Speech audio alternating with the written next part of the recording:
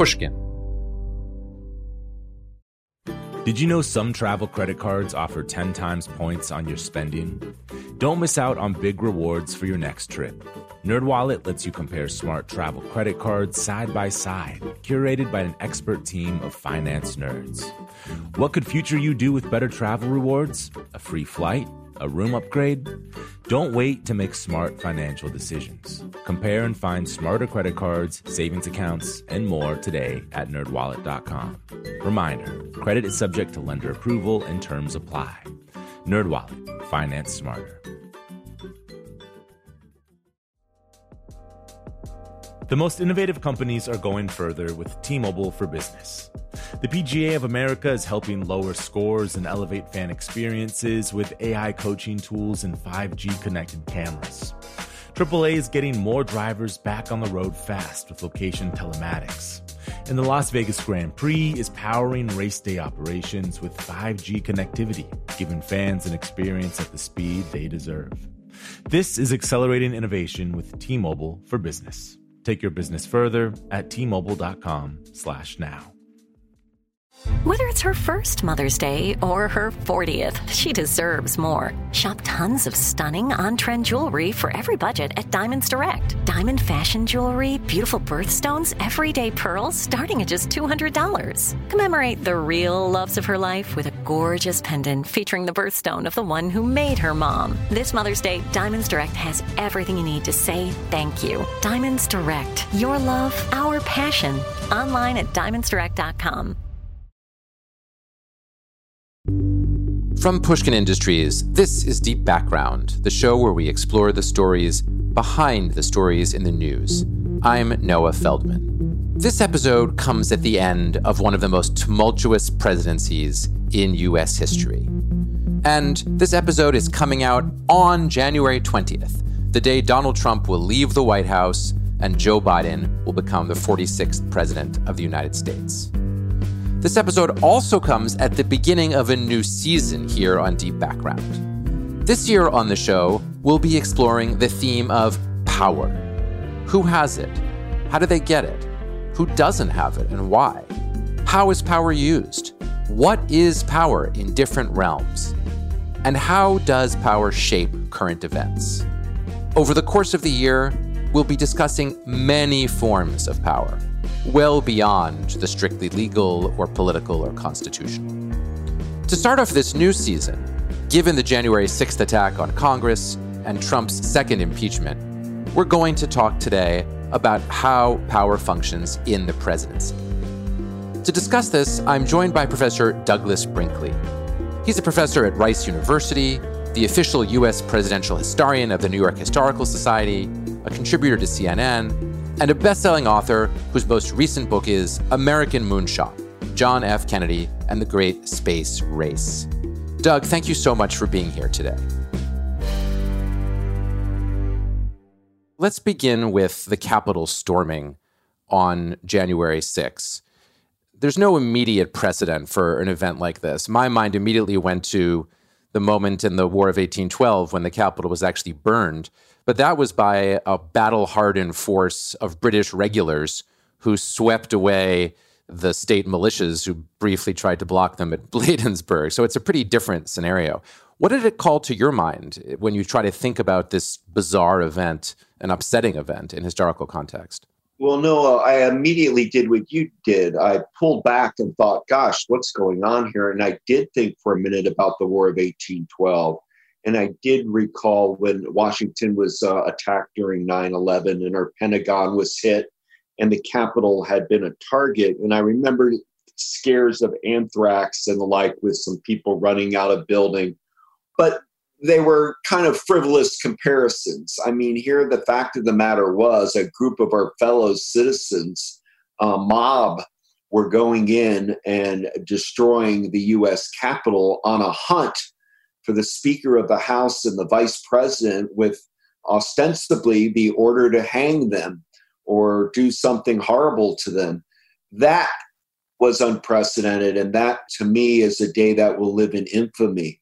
January 6th is not to be forgotten likely, just like we have a 9/11 museum in New York City, there will be a museum by the Capitol to talk about what happened in that day when the insurrection occurred. And so I found it to be an extremely frightening day for our democracy. That's a fascinating idea of a museum or an exhibit, even in a museum, to commemorate those events. And it leads me to a question that I've been really puzzling over, and I don't feel I have a good answer to it. And that is, will we achieve the kind of consensus on the meaning of those events over time that is usually the precondition for some kind of a public recognition in the form of a museum or a monument? Because there is an impulse now to say, well, look, Donald Trump was the president. He spoke to this crowd before they stormed the Capitol. He's been impeached under an article of impeachment that accused him of inciting insurrection. Those are two major words, incitement and insurrection. They're both invoked there. And all of that is, of course, partisan in some powerful way. For us to get to a place where we say, let's memorialize this, it would be necessary to think of this as an outlying event that wasn't closely associated with one of the two major political parties. Oh, excellent point. And that's actually why I mentioned it. I think that day will come. I think the country will unite that this was a really rotten thing that occurred, the insurrection. But I don't think it's a date that's easily forgotten. Just like in April 25th when the Oklahoma City was bombed. In Oklahoma City, they have a beautiful museum there. They have the empty chairs of all the dead. And they explain that event of Timothy McVeigh and right-wing extremism quite well. It's a marvelously curated museum. That's in Oklahoma. This is in our nation's capital where all the school kids come, where everybody goes to visit to study democracy. So this is going to be, I think, studied like Ford's Theater, where Lincoln was killed, as an anti-site, a site where something went terribly wrong with our democracy. Your comparison to the Oklahoma City bombing is really an important one. I was lucky enough to have on the program Professor Kathleen Belew from University of Chicago in the history department there, who works on the white supremacy movement. And she treats the McVeigh bombing in Oklahoma City as a central event in the history of that movement. And she's been saying recently that she sees the Capitol attack as itself a manifestation of what is essentially the same movement. And I think to the extent that we do come to see it that way, you're going to be proven right that we can peripheralize the events of that day. The question that I have is, what about the denial of the legitimacy of the 2020 election results that was closely associated with the attack? That goes way beyond the people who attacked the Capitol. Right now, these numbers will change, but right now, close to 70% of Republicans are telling pollsters that they believe that the 2020 election was illegitimate. And that, too, is going to have to be assimilated into the historical record in some way. In fact, that's a dispute about the very facts of the historical record, who won the election. How do you anticipate that structure of, I would call it a structure of denial, will work itself out over time? Well, it is a structure of denial, and that's the perfect way to put it, Noah. I worry about it. I have a feeling that there will be a lot of those people that will admit that the January 6th insurrection was, shouldn't have happened, that it was a handful of real zealots that were responsible. It didn't represent the Trump movement or the 70 million plus people that voted for Trump. But when you have that high a number who thinks the election of 2020 was rigged, that really is a reprogramming or re-education process. I don't know where to begin on that. All I can tell you is that 2020 was a model of how a free and fair election should be run. We ran a great election in 2020. And why it disturbs me is I see that as one of our great exports. The American brand is all about, we know how to do free and fair elections.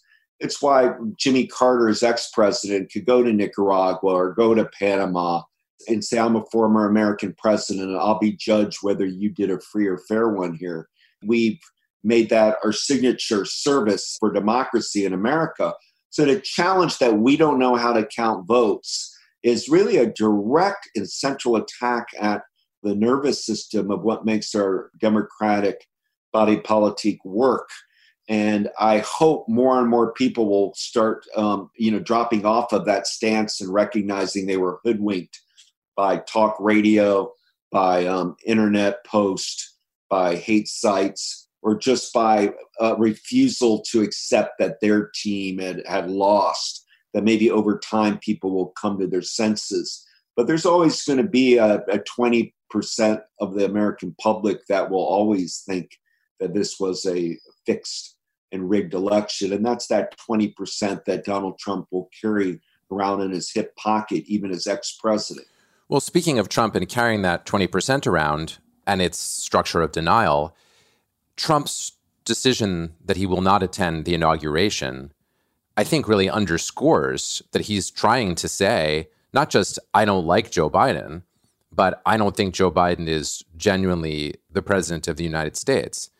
I was trying to explain to my kids why I thought it was such a big deal for the president not to attend an inauguration. And I tried to explain it hadn't happened since Andrew Johnson and that it was a central symbol of transition. And they looked at me, you know, they're 14 and 15. They look at me blankly a lot as if, you know, Dad, we don't know what you're talking about. And they just said to me, Dad, why would you ever have expected Donald Trump under any circumstances to attend the inauguration of his successor? And that was a fair point that they made.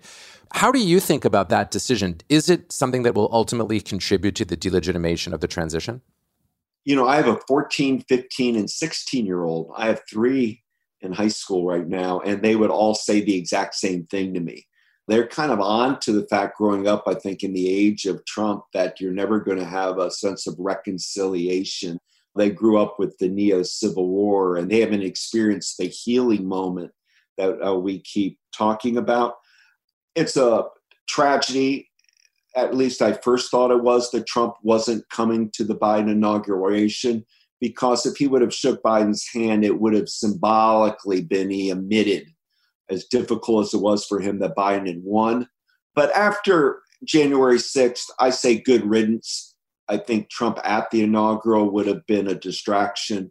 I'm not very forgiving of Trump for January 6th when you have 5 people that are killed and that you run a reign of terror through our Capitol against our representatives, and people having to either catch COVID, have terror, trauma, nightmare attacks, hiding in closets and corners. You know, so I've been asked a lot, as you can imagine, Noah, from the press to talk about why did John Adams not show up, or John Quincy Adams, or Andrew Johnson.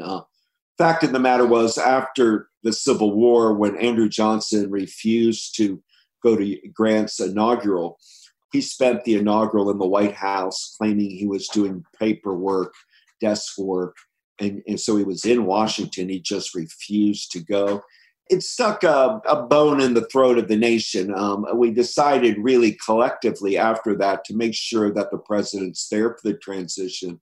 I found that moment of the transition sort of the crown jewel of our democratic process. It's the coronation, which legitimizes all of the mudslinging and debating and belittling and all the ugly side of American politics. You suddenly get the reward of the great hug, the great moment of friendship that emerges out of 2 adversaries. We see this in every sports game, right? A team loses and then the coaches go hug each other, players talk to each other. We teach our young people to be good losers as well as winners, but Trump's refusal just sets him apart as a very small man, as somebody who's not well liked, doesn't really have any personal friends, a loner in his own way. And, you know, probably not being on the inaugural stage was a good thing at the end, because I would have been looking for the blood on his hands if he was standing there. I would have been feeling, how dare you have the gall to even be here today? I got that angry at Trump over January 6th. Doug, one of the themes that I'm going to try to explore in this new year is power and how it's created and how it weakens and how it grows.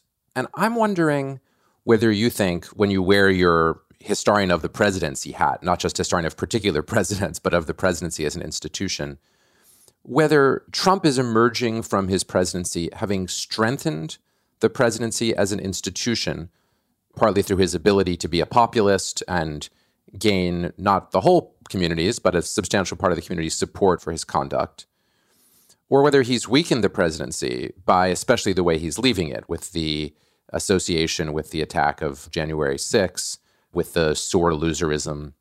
Because I think a reasonable case could probably be made in either direction. And I really wonder how you think about it. And obviously we won't know for a long time, but it's an interesting question to ask in real time. It's a very interesting one, and I am of two minds on it.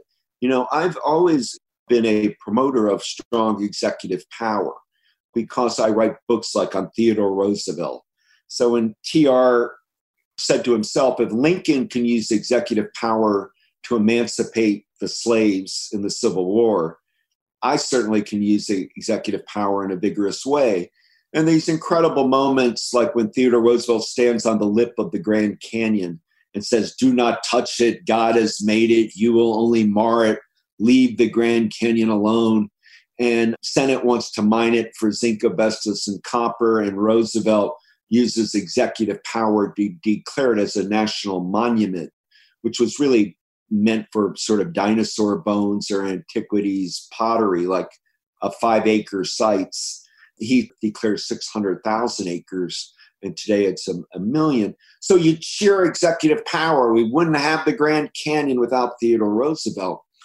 And I can go through each president when they have moments of executive power that are usually quite admirable. I mean, Jimmy Carter using executive power to pardon Vietnam veterans, so-called draft dodgers, to try to heal the country. As an executive power in a sense of a pardon, that probably was the correct thing to do. But I worry about executive power overreach. Like, look how much executive power Barack Obama used once flummoxed after the Affordable Care Act. And then all we saw is Trump spent 4 years undoing the executive achievements of Obama. Now Biden's coming in. The first thing he's doing is undoing Trump's executive decrees. So we're kind of going to go back and forth and eat up a lot of clock. In that way, I have learned to appreciate Lyndon Johnson a little more. When Johnson had opportunities for executive power on a lot of things, he insisted to go through the Senate and Congress.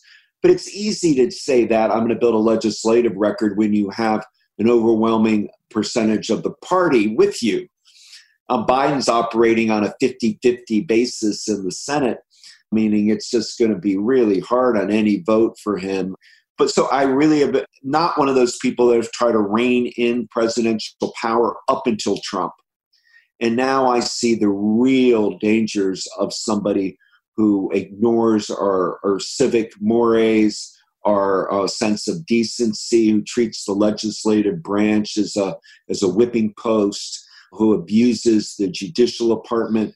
I think now may be the time, right? We have to figure out how to curtail presidential power. For example, how do we curtail this pardon power that has gone just crazy now? It has nothing to do with justifying a judicial situation that had gone badly. It's now just pardoning cronies and would-be personal friends that turn cons or criminals. And it's very unseemly to be doing that at the end. And so I think we might have to look at the 25th Amendment anew. When people call for the 25th Amendment to get rid of Trump, people say, well, it doesn't apply. Not really doable. Well, why? The reason I got when they said you can't use the 25th, it wasn't meant for that. It was done after John F. Kennedy's death. And if it was just somebody was incapacitated.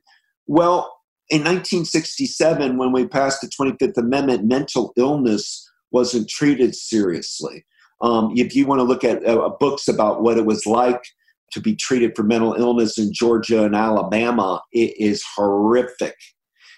Now, I think we all agree that Trump has some sort of a narcissistic disorder, malignant self-love. We're all not supposed to say so because we're not psychiatrists. But I believe we had a very sick man operating in the White House for the past couple of years, and his behavior since the election warranted the 25th Amendment to be put into action. I would think somebody losing their sense of mind and inability to think rationally would be a reason to evoke the 25th. I just want to push back gently on the 25th Amendment there. And here I think I'm wearing my constitutionalist hat. You know, the language of the amendment is unable to discharge the duties of the office, right? It doesn't say anything about diagnosis of mental disease or defect, which I agree has evolved tremendously since then. But unable is, as constitutional language goes, pretty clear. And I don't think that Donald Trump was unable to discharge the duties of his office. He was unable to discharge them in a way that I found satisfactory or that was morally acceptable. So entirely apart from our attempt to make sense of his psychological state, which, as you say, is a challenging thing to do from the outside, but reasonable judgments could certainly be made. I don't think the 25th Amendment says that if the president has, a narcissistic personality disorder, that authorizes the removal of that president. And I actually think that's a good thing, because presidents should be removed if they've committed high crimes and misdemeanors. In my view, this president did. And there were, in fact, 2 attempts to remove him, or 1.5 if you count the last impeachment, which won't be tried, if it is tried, until after he's out of office. But that's a political process that's kind of overt. And the 25th Amendment, to the extent that the president resisted it, just sort of seems like a not as good version of impeachment, right? You would still need 2/3 of the House and 2/3 of the Senate in order to remove a president who insisted that he was capable of discharging the duties of the office. So to me, I think that impeachment isn't doing what it should do because of some lack of virtue on the part of the Senate. But I wouldn't use the 25th Amendment as a stopgap to replace it. So I wonder what that approach makes you think. I agree with what you said about the 25th. I just think we were caught in a 2-week period here where what if Trump started ordering federal troops to put down protesters or use a nuclear weapon on Iran? What was their way to curtail him? These would have been highly irrational acts caused by his inability to admit that he lost due to his narcissistic disorder. And we would have no recourse because you wouldn't be able to get 2/3 of the Senate, and you can't do it in time because there's only a couple weeks left, and the 25th doesn't allow for it. So what you're saying is you're just stuck that last week or two. And I'm thinking that we need to find a way never to be held hostage by an American president in the last days of office. And we may need to think more seriously of what is mental disorders, at least have a talk about what's new in science since 1967. If you have somebody who is truly a sociopath in the White House, and the idea you can't remove them with the 25th and your only recourse is impeachment, well, how do you do impeachment when you only have 2 weeks left when that sociopath starts acting out? What I'm most concerned is this limbo period we've been in right now, where our country's sort of held hostage to his mental whims and fancies. And that, to me, was dangerous. Yeah, that's an important comment on just the nature of the tremendous power of the presidency, especially in the nuclear era, where the president can just do tremendous damage. And what you're saying, if I understand you correctly, is we don't really have a good mechanism constitutionally for how to fix that. And now we need to focus on that. And maybe we need to think about amending the 25th or adding something that would enable us to act under those circumstances. Exactly. That's all I'm suggesting. We might look into that. We'll be right back. As listeners to this show, you probably consider yourself pretty smart. But how smart is your wallet? When you're looking to upgrade your wallet, it's time to turn to NerdWallet. Their expert team of nerds has the financial smarts to help you find the right financial products for you. Before NerdWallet, you might have paid for vacations with whatever was in your wallet. But you could have been missing out on miles you didn't even know you were leaving on the table. Now you can get a new card with more miles and more upgrades. What could future you do with more travel rewards? A hotel upgrade? Lounge access? Wherever you go next, make it happen with a smarter travel card. Don't wait to make smart financial decisions. Compare and find smarter credit cards, savings accounts, and more today at nerdwallet.com. NerdWallet. Finance smarter. As with all cards, credit is subject to lender approval and terms apply. Hello. Malcolm Gladwell here from Revisionist History, my podcast about the overlooked and the misunderstood. A couple of years ago, I wrote a book called Outliers. It was about exceptional people, the ones who operate at the outer edges of human performance. Outliers fascinate me. And last year, I discovered an outlier in the form of a community organization, Washington State's City of Bellevue. The city wanted to improve public safety by making their roads safer. So they created something that no one had ever built before, a platform that gave road users warnings of any dangers ahead in real time. How did they build it? By using a combination of technologies: the cellular vehicle-to-everything network, T-Mobile's 5G network, and 5G connected cameras.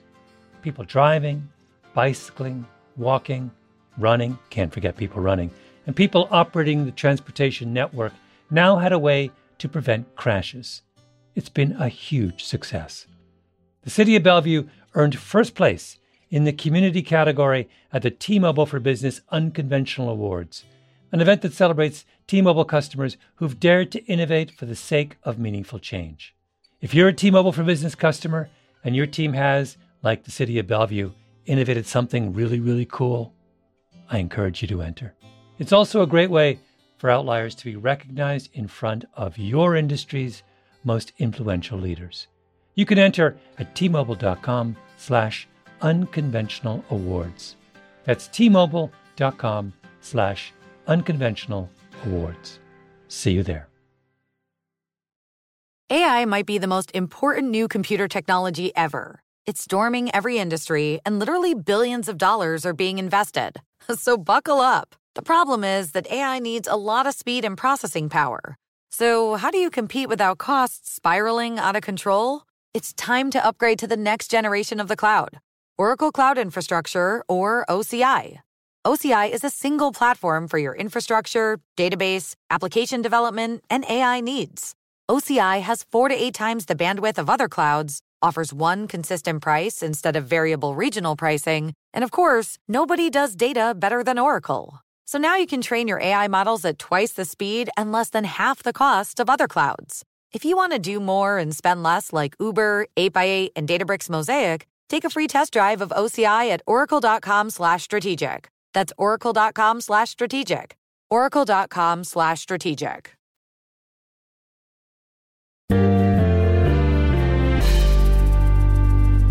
So let's turn now to this part in question. Nobody in the Guild of Presidential Historians has thought more about this than you, because you thought about Ford and you thought about Carter. And you also edited extensively the Nixon tapes. So you've got a deep understanding of the run-up to Watergate, its aftermath, and then the reconciliation processes that did or didn't take place in the years that followed. And I guess I'm wondering if you would reflect on your deep knowledge of that period to think about what should Joe Biden do with respect to the hard question that he faces, which is, on the one hand, there's an argument for reconciliation and moving on. And on the other hand, there's an argument for historical accountability. And obviously, the reconciliation prevailed in the middle 70s, but there are lots of voices saying that this time accountability should prevail. Well, you're right. And, there's a consensus, as you know, that Gerald Ford did the right thing with Nixon. And that was not the consensus at the time. Ford paid dearly for the pardoning of Richard Nixon. And in fact, it may have cost him the election in 1976, or certainly contributed to his loss. But later, decades later, most people said Ford did the right thing. Ted Kennedy awarded Gerald Ford the Profiles in Courage Award, with Senator Kennedy then saying, "I was wrong. I was so angry at you, but in retrospect, you were right, President Ford." And Biden's situation is going to be different. If I were giving advice to Joe Biden, I would let Nancy Pelosi work with Schumer on what's going to happen with impeachment. If I were Biden, I'd stay out of it for 100 days. I would try to craft 100 days where impeachment doesn't infect the Biden administration, because I do believe he is inheriting such a difficult situation with 450,000 COVID deaths, number rising. I'm not convinced we have a logistical strategy for getting two shots in arms across the country this spring. So I think he has 100 days to work with Mitch McConnell, try to work with Republicans on a COVID-19 economic stimulus relief bill, and a kind of Marshall Plan on getting the COVID vaccines out.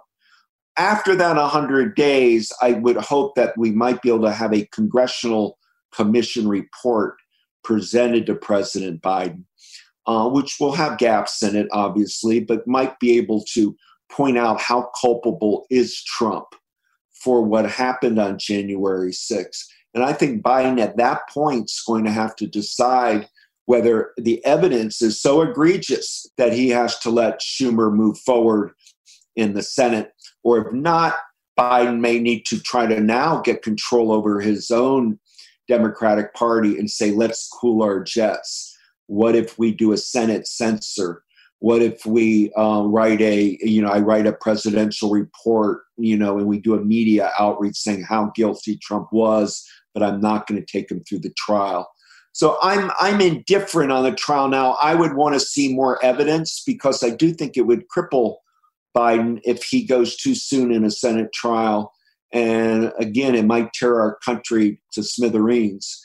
But without question, I would not touch that trial for 100 days if you can boot it down the line for a little bit. Let emotions settle and start looking at the empirical facts of what occurred. In a sense, it sounds like you're saying that moving too quickly to a trial would sort of drain power out of the Biden presidency. And especially if Trump, seems to me very likely, were to be acquitted by the Senate, that actually may reinvigorate Trump's own power as a potential candidate 4 years later, or at least in the meantime, as the most powerful figure in the Republican Party. I mean, that's a sort of like serious self-harm story from the standpoint of the Democrats, if indeed they push forward too quickly. Am I reading you right? I agree with that completely. You said it perfectly. I think we have to be cautious of that. It's a big moment now that Biden's inheriting a major problem with COVID and the economy, and he's got to keep focused and not let Donald Trump be jumping around in his head. The one thing we don't want to do is turn Trump into a martyr, immediately make him a folk hero, that he beat the rap yet again.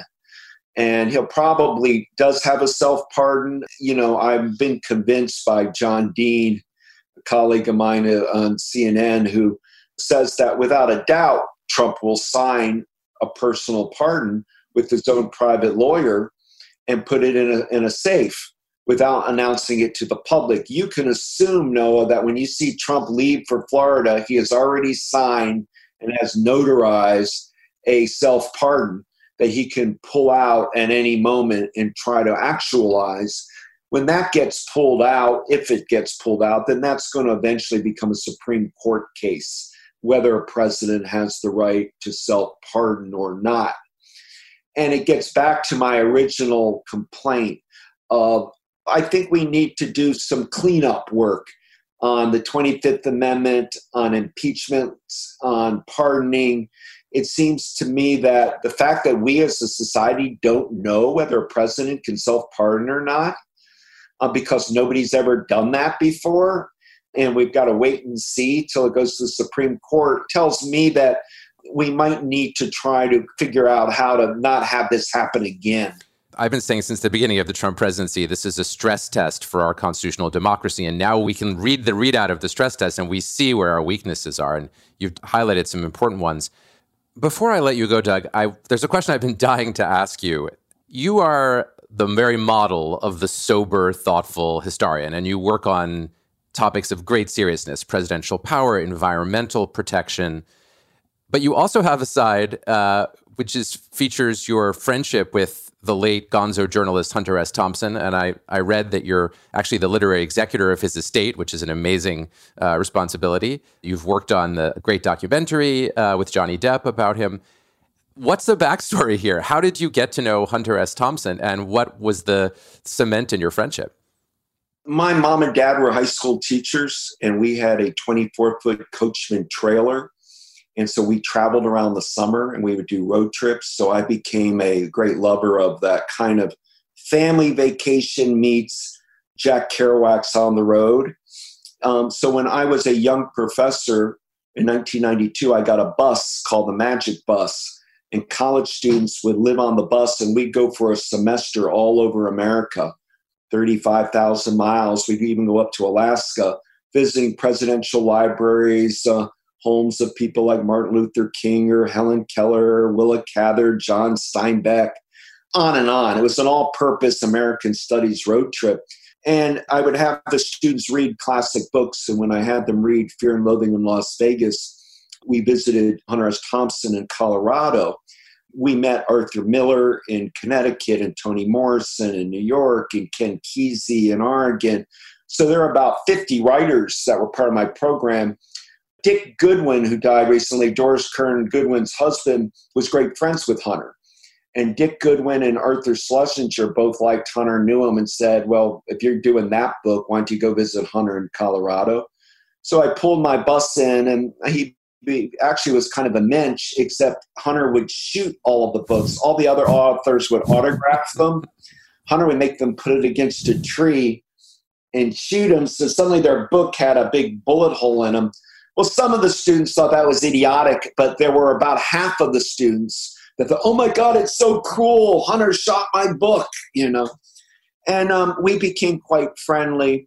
And he then asked me whether I'd help him edit down some of his books. And he trusted me enough to go in his basement. And I found a gold mine of great writing and brought out The Proud Highway, his first volume of collected letters. Then I edited Fear and Loathing in America. And then a third one called The Mutineer I have queued up right now to eventually bring out too. Hunter was a great satirist, a great natural, almost athletic writer in his prime, and had a prophetic sense, a bit of a seer about some things. And so we became friends. And while he drank and drugged a lot, he was able to give a lot of good advice to me in my personal life, which is kind of odd. But he was unable to deal with his own personal life, but he was smart enough to be able to give good advice for somebody coming up the ladder. So while I did my work in history, I learned a lot about journalism from Hunter. That's completely fascinating, and I hugely appreciate that account. And just want to thank you very, very much for your amazing work, for your time, and for sharing your perspective with us this week. Well, thank you for your amazing work. I read everything you do. You have a brilliant legal mind, and you're an amazing asset to our country. So when I saw you wanted me to do this, I felt honored you wanted me to be on your podcast. So thank you.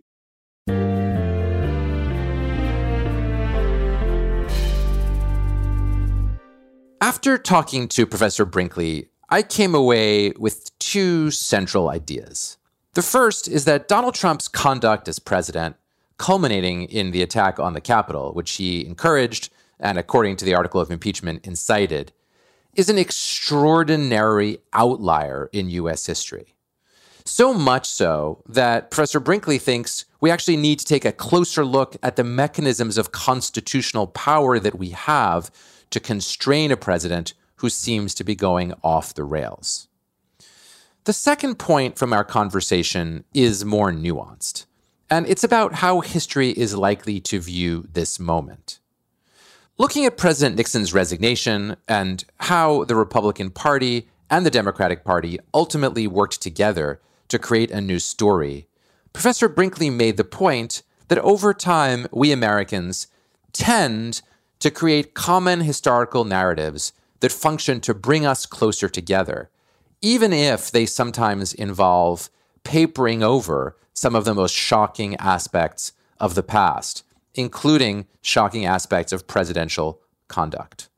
What that would mean for understanding the attack on Congress in historical terms would be that the attack would be somehow peripheralized, by which I mean it would be treated by history as the action of a small number of white supremacists and conspiracy theorists, rather than as a manifestation of a national political movement that to a certain degree came to take over the Republican Party and that denied the legitimacy of the results of the 2020 presidential election. In order for a narrative like that to emerge, a narrative that treated the Capitol attack as far from the mainstream of American politics, there would have to be a gradual process in which the Republican Party came to accept the 2020 transition of power as legitimate. For that to happen, the Republican Party would have to de-emphasize Donald Trump. And then, and only then, would a new story be able to be told about the attack on the Capitol. Perhaps not completely accurate, but designed to reestablish a national consensus. If that happens, and I emphasize that that's only an if, it would show the capacity of the U.S. political system to retell, reframe, and reshape historical narratives in order to generate outcomes of reconciliation. If that happened, then the historical process would have operated in a way really reminiscent of the aftermath of Richard Nixon's presidency, in which ultimately the pardon of Nixon and the public decision to, quote, move on, enabled the Republican Party to avoid any serious long-term costs for having elected a president who abused the power of the office and ultimately had to resign. These are all predictions made against the backdrop of historical experience. They're falsifiable. They might turn out not to be true. We will find out in the future, the near future, what's right and what's not. But as always, we can benefit from a deep encounter with historical background material to help us make an educated guess at what might happen next. Meanwhile, we have not forgotten the COVID-19 pandemic. We are hard at work to bring you episodes exploring the latest developments, including a conversation in the very near future about what new variants of the virus mean for the configuration of health and power in the world. Until the next time I speak to you, be careful, be safe, and be well. Deep Background is brought to you by Pushkin Industries. Our producer is Mo Laborde. Our engineer is Martin Gonzalez, and our showrunner is Sophie Crane McKibben. Editorial support from Noam Osband. Theme music by Luis Guerra. At Pushkin, thanks to Mia Lobel, Julia Barton, Lydia Jean Cott, Heather Fain, Carly Migliori, Maggie Taylor, Eric Sandler, and Jacob Weisberg. You can find me on Twitter at Noah R. Feldman. I also write a column for Bloomberg Opinion, which you can find at bloomberg.com/Feldman. To discover Bloomberg's original slate of podcasts, go to bloomberg.com/podcasts. And if you liked what you heard today, please write a review or tell a friend. This is Deep Background. Open a limited-time 11-month certificate at Kemba Financial Credit Union. At 5.25% APY, it's more than triple the national average, plus it's a safe and secure way to grow your money. Visit your local branch or kemba.org/cb for details. Offer expires May 31st, 2024. APY equals annual percentage yield. Restrictions apply. $500 minimum and $250,000 maximum deposit. Advantage status required. Comparison based on bank rate average. Federally insured by NCUA. Did you know some travel credit cards offer 10 times points on your spending? Don't miss out on big rewards for your next trip. NerdWallet lets you compare smart travel credit cards side by side, curated by an expert team of finance nerds. What could future you do with better travel rewards? A free flight? A room upgrade? Don't wait to make smart financial decisions. Compare and find smarter credit cards, savings accounts, and more today at nerdwallet.com. Reminder, credit is subject to lender approval and terms apply. NerdWallet, finance smarter. Hello, it is Ryan, and I was on a flight the other day playing one of my favorite social spin slot games on ChumbaCasino.com. I looked over at the person sitting next to me, and you know what they were doing? They were also playing Chumba Casino. Coincidence? I think not. Everybody's loving having fun with it. Chumba Casino is home to hundreds of casino-style games that you can play for free anytime, anywhere, even at 30,000 feet. So sign up now at ChumbaCasino.com to claim your free welcome bonus. That's ChumbaCasino.com and live the Chumba life. No purchase necessary. VGW. Void where prohibited by law. See terms and conditions. 18+.